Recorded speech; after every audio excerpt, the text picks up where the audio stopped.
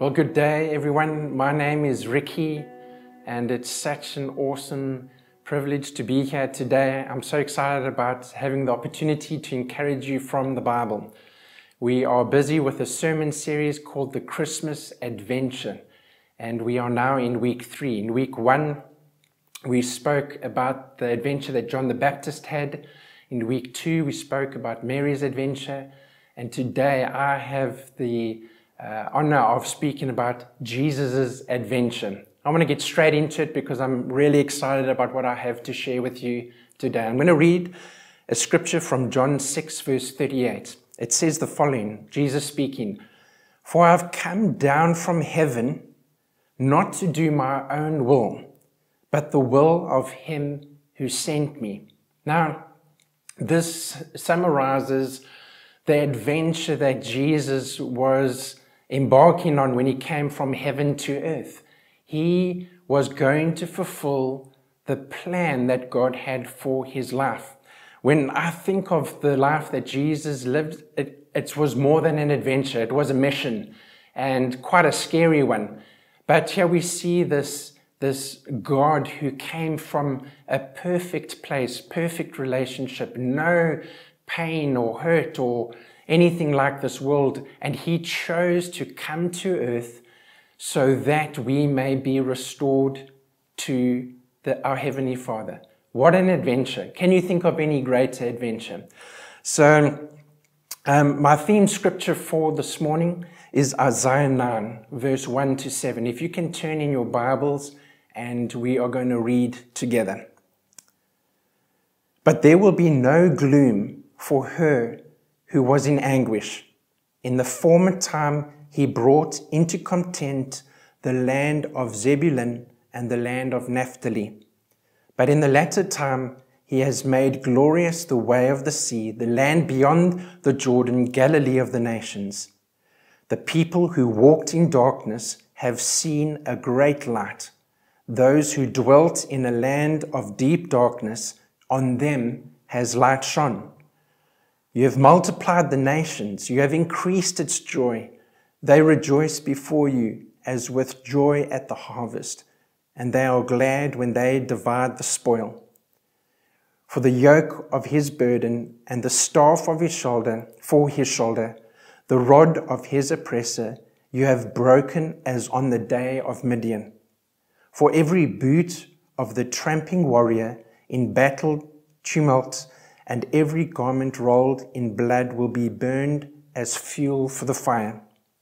For unto us a child is born, to us a son is given, and the government shall be upon his shoulder, and his name shall be called Wonderful Counselor, Mighty God, Everlasting Father, and Prince of Peace. Of the increase of his government and of peace there will be no end. And on the throne of David and over his kingdom, to establish it and to uphold it with justice and with righteousness from this time forth and forevermore. The zeal of the Lord of hosts will do this." Let's pray together. Heavenly Father, thank you for this portion of Scripture. Thank you, Lord, that this Scripture speaks about the coming King. It speaks about the adventure that Jesus was to have here on earth. And I pray today that you would encourage our hearts. Thank you, Holy Spirit, that you come and you encourage us in Jesus' name. Now, this passage is all about Jesus. It was written 400 years before Jesus was born, and it was a declaration of a king that was coming. And even though it's from the Old Testament, it's all about Jesus. And if I can be as bold as to say, that is what I desire my life to echo. I desire my life to be all about Jesus. And I can confidently say that as a local church, we want that to be our mantra. We want our vision to be about Jesus. I mentioned that it was a prophetic word which God spoke through the prophet Isaiah, which was speaking about the birth of God's son, Jesus. And this is a very familiar portion of scripture which we often read at carols by candlelight or Christmas services. But can I encourage you today to not just treat it as a familiar scripture, allow the Holy Spirit to encourage you in something new today. This prediction of the coming Messiah was that God's Son would come as a king. God was sending an unelected ruler of your life and your community. And we see this declaration in verse 7. It said, "Of the increase of his government and of peace, there will be no end." This is a statement of intent. Every square inch of this planet and throughout eternity, nations will come and go. But according to this prophecy, the king will outlive them all. This may be a problem to us because we don't always like kings or leaders or authority figures in our lives, and we live in a culture where we don't always trust people. People will let us down and break our trust. And this is the nature of living in a world where people have turned their backs to God. This passage is about a tremendous king who would be coming. And it speaks about what he will do, not what he might do. And this might make a few people uncomfortable because it's like, hey, this guy's quite autocratic and he is setting the statement here and saying what he will do. And I'm a little bit nervous about autocratic kings. But can I encourage you to just continue to hear what this portion of scripture says? Because I know by the time we're finished with this, you're going to have an incredible idea of the king that was prophesied to come and his kingdom. So I want to speak to you about that, the king and his kingdom. First of all, let's look at this kingdom. In verse 2, it describes the arrival of this king as a sunrise at the end of a very dark night. It suggests that this king's kingdom is going to be great news, a time of fresh hope. In verse 3, it says that it's going to be a joyful experience, and the word rejoicing is used 3 times. Isaiah is saying that this king is going to bring a wonderful flavor of joyful relief. Now, I want you to think about that emotion of relief. It's one of the most overwhelming types of joy that you can experience. And in verse 3, it speaks about the joy of a multiplied nation or enlarged nation, the joy of a new harvest, and the joy of a victorious warrior. What was Isaiah trying to share here? If we look at it as an enlarged nation, it means that the community of people is big and that there's life that is existing. It speaks about a deep security or, a bulging pension fund. This would have brought relief to the community. The joy of a new harvest. Not only does that mean that there's food on your table for the season, but for people in those times, it meant that they would not have to bury their children because there was no food. Again, a sense of relief.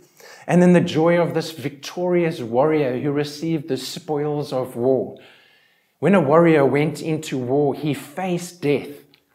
And there was the chance that he would lose life. But the warrior that is spoken about here in this portion is one who comes away with life.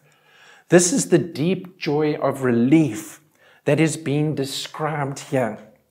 If I can share a personal testimony from my life, when we were expecting the birth of our first child, our son Joshua, Michelle had a very tough labor period which lasted for about 30 hours.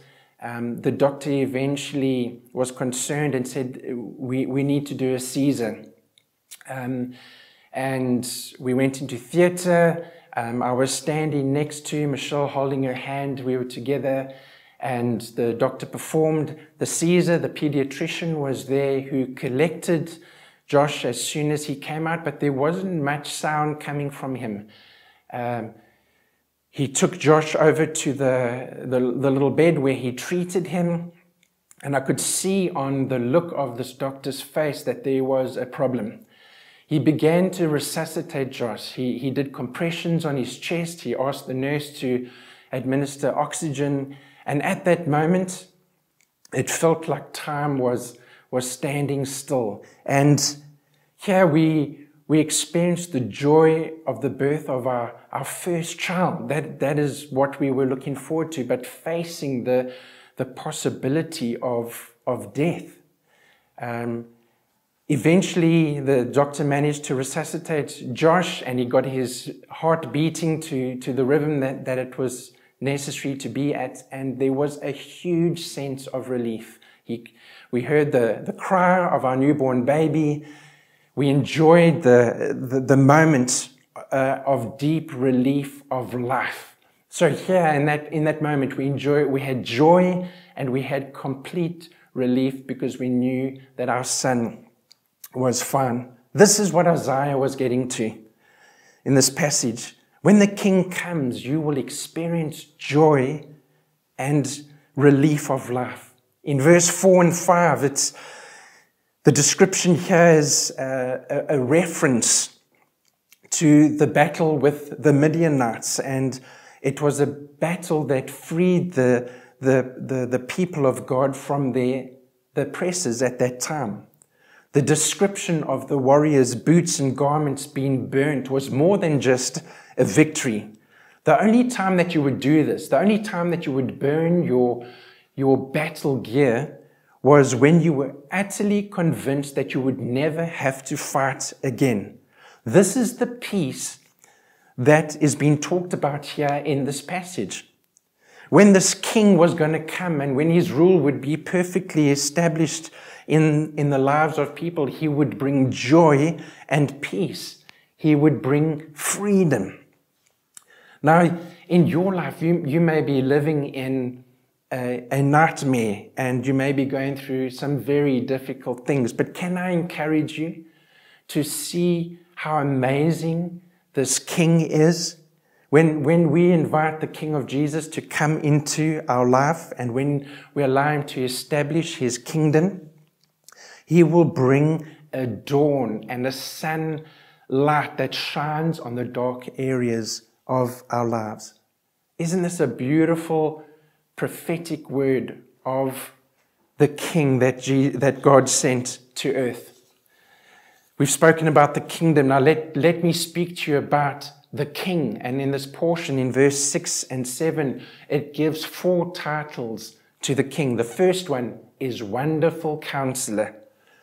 Now, it doesn't just mean that this king would be wise. And this word wonderful in the original Greek, this is not the same word wonderful that we use to describe a great cup of coffee, or if we look outside and we see that the weather is great and we say, hey, this is wonderful weather today. No, the original meaning of this word wonderful means beyond human. It means God. It means mind-blowing. It means a wisdom that has an extraterrestrial insight. When I was a young child, I used to love playing with Lego. And, there were those moments where you kind of think as a child, who's that person who lives in the headquarters of Lego in Denmark, who knew Lego so well that they could assemble all of the bricks and they knew everything about the Lego. I think as kids, we even thought that the headquarters of Lego were built out of Lego. But who was that person? Who was that person who understood Lego? And who was the person who wrote the manual to explain step by step how to build these beautiful things? Now, this king that is described as the Wonderful Counselor, he's like that person from the Lego headquarters. This wonderful counselor can describe the manual of your life. He's written the manual of your life. He is someone who knows every detail of your life. What you're like on a good day, on a bad day. He knows your history. He knows what makes you tick, what makes you sad. and He is the one who brings you joy. If you are wise, you will listen to the wonderful counselor. This person knows you more than anybody else in the universe. The second title is Mighty God. The word mighty in Hebrew gives a sense of being a hero. So a hero God. The nearest we have in popular culture is most probably Thor or Captain America from Marvel superheroes, but times infinity.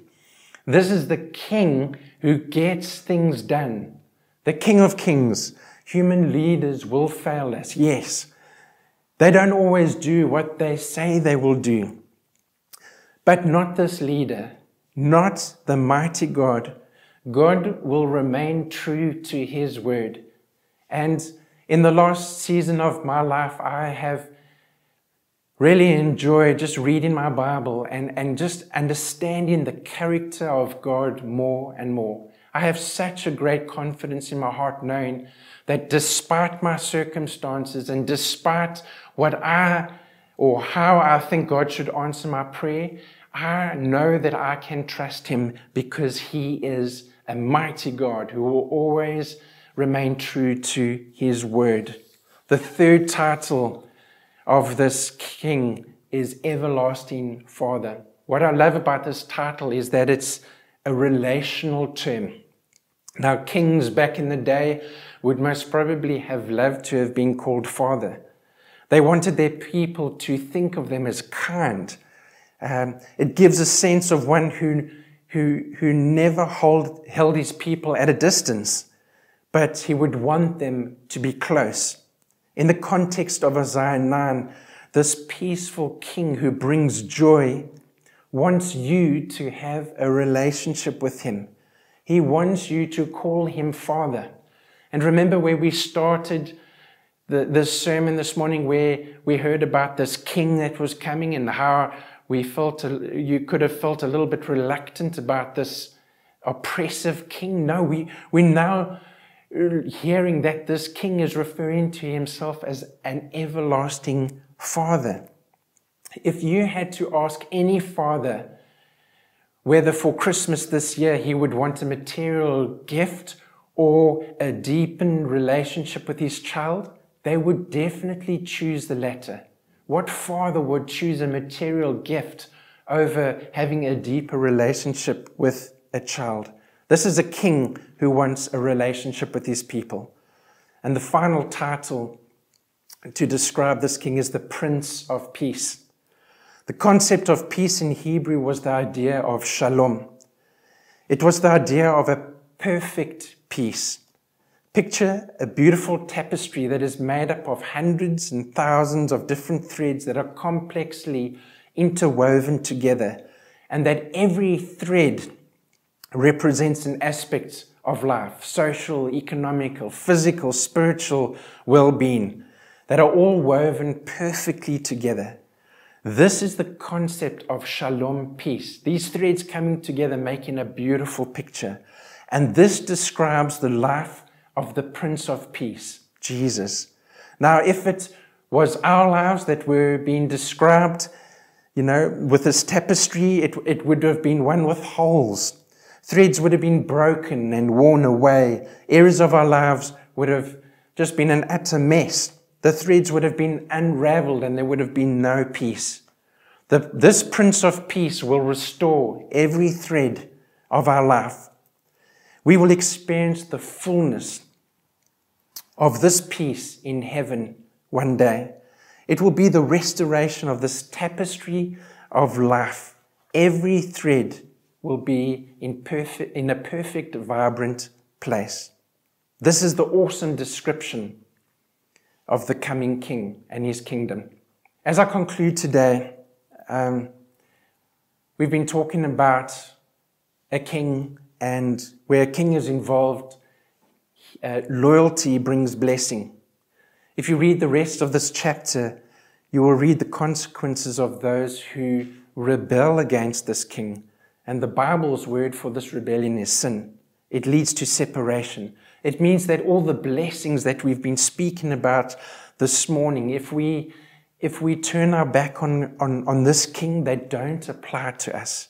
This is a perfect king, but he desires us to be a citizen of his kingdom.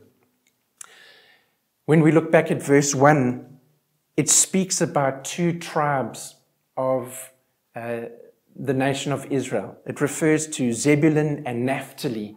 And just a reminder that the tribes of Israel were named after the sons and grandsons of Jacob. But these two tribes, Zebulun and Naphtali, they were seen as less important tribes. They weren't two of the most popular tribes. But the word humility and humble is used to associate with them. The person Naphtali and the person Zebulun, they weren't most probably seen as the two favorite sons. Naphtali was born of the maidservant of Rachel, and Zebulun was born of Jacob's first wife, Leah. And the Bible says that Leah was unloved by her husband and never shown affection. So we get this picture of maybe the two lower ranked sons or grandsons in these tribes. But verse 1 says that the region of Galilee was to be honored.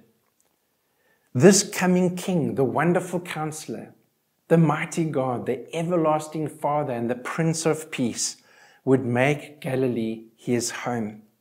This incredible king set up his home amongst the forgotten, amongst the shamed, the embarrassed, and the voiceless. Isn't that amazing?